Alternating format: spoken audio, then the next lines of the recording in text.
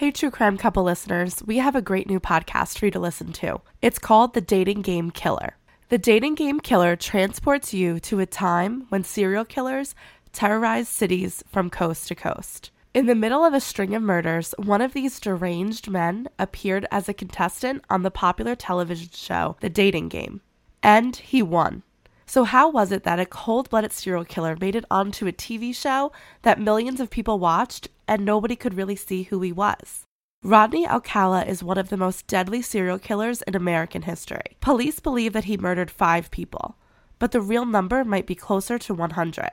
From Wondery, the team that brought you Over My Dead Body and Hollywood in Crime, comes The Dating Game Killer, the gruesome story of the most famous serial killer that you've never heard of. You're about to hear a preview of The Dating Game Killer.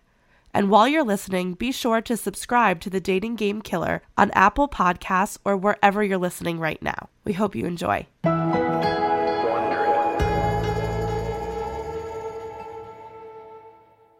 Hollywood, the dating capital of the world, it's The Dating Game. Here's the star of our show, your host, Jim Lang. Hey! Thank you. Thank you very much. Thank you. And welcome to The Dating Game. And we'll get right underway. It's time to meet our first 3 eligible bachelors for game number 1. And here they are.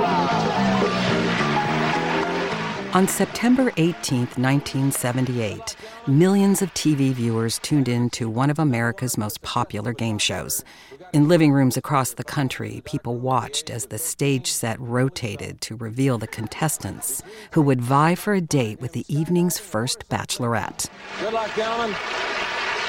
Well, let's see. Bachelor number 1 is a successful photographer who got his start when his father found him in the dark room at the age of 13, fully developed. The lights came up as the camera moved into a tight shot of Bachelor number 1. He smiled wide at the audience's warm welcome, nodding with self-confidence.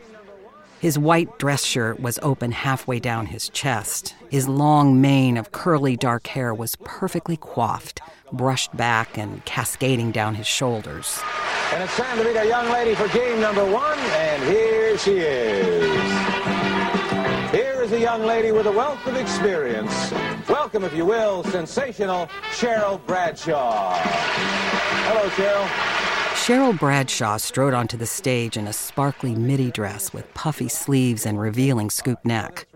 Her view of the bachelors was blocked by a bend in the flower power-inspired barrier. Host Jim Lang quickly explained the rules. She could ask the contestants whatever she liked, except for their name, age, occupation, or income. Then he introduced the bachelors. Number 1, would you say hello to Cheryl, please? We're going to have a great time together, Cheryl. Okay, and here we go. In the style of the show, Cheryl's questions were playful and heavy with sexual innuendo. Bachelor number 1 was particularly adept at matching her tone in bravado and double entendre. He was comfortable in front of the camera, growling provocatively and commanding her to get over here.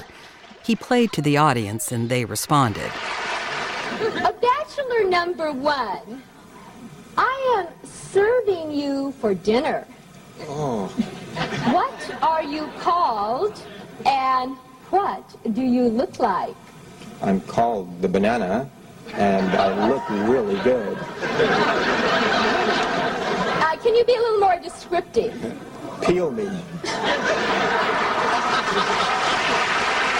Backstage before the show began, Bachelor number 1's demeanor had been less engaging. He seemed able to turn the charm on at will, but it vanished as soon as it no longer suited his purposes. As he and the other contestants waited to take their places on stage, he got in the face of one of his rivals. "I always get the girl," he snarled, his eyes dark, empty pits. Welcome back to The Dating Game, and Cheryl, we have reached the moment of truth, as we call it. You've heard from the bachelors, you got some great dramatic presentations, some good answers, but now I'm going to ask you a question. Will that date be Bachelor number 1, Bachelor number 2, or Bachelor number 3? In its 13 years on the air, The Dating Game had introduced America to many guests who would go on to celebrated careers. Among its alumni were Farrah Fawcett, Burt Reynolds, and Arnold Schwarzenegger. Tonight's lucky bachelor would be no exception. Within a year, his name would be known nationwide, though it wouldn't be for landing his own movie contract. Rather, he would be known to law enforcement agencies from Hollywood to New York, and his dating game appearance would become legend.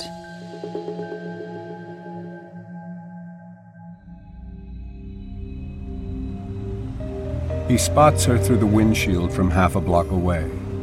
She's carrying books, no doubt on her way to school. As he angles closer to the sidewalk, he can see her lips moving in an improvised little tune. When the light changes to red, he pulls to the curb, leans across the front seat. He knows how he needs to sound, practices modulating his voice for every occasion. He will be the adult, authoritative yet non-threatening, the kind of person her parents have taught her to obey. He rolls down the window and smiles as she looks over at him.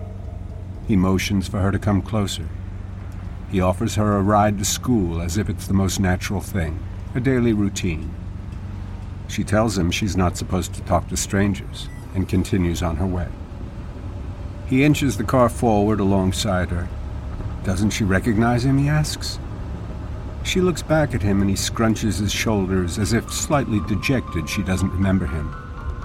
He tells her he's friends with her parents.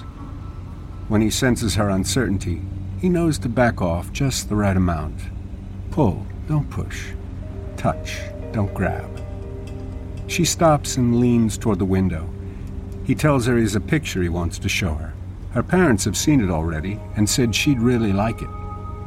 Where is it, she asks. He smiles again and reaches for the door handle, knowing he's almost there. Get in, he says, making it as casual as possible. He can show it to her on the way to school. This is the critical moment. He knows. The slightest off-note reaction from him will scare her away. She looks at him, and he widens his eyes in a welcoming signal. She opens the door and slides into the passenger seat. Even with her in the car, he knows it's only the first step. She can jump out at any moment. So he needs to keep monitoring his every expression and gesture. His voice soft. He asks her about school. It's okay, she tells him. He turns off Sunset and the traffic is lighter. She's distracted now, looking out the window. When they turn on to DeLong Prairie in West Hollywood, she says it's not the right way to school. He tells her he has to stop off somewhere for just a minute. When he pulls over in front of the apartment complex, she looks around at the unfamiliar street. He smiles again. He knows how critical the next few seconds are. They're 50 feet from his door. She seems concerned now. It'll only be a minute, he assures her, promising to get her to school on time.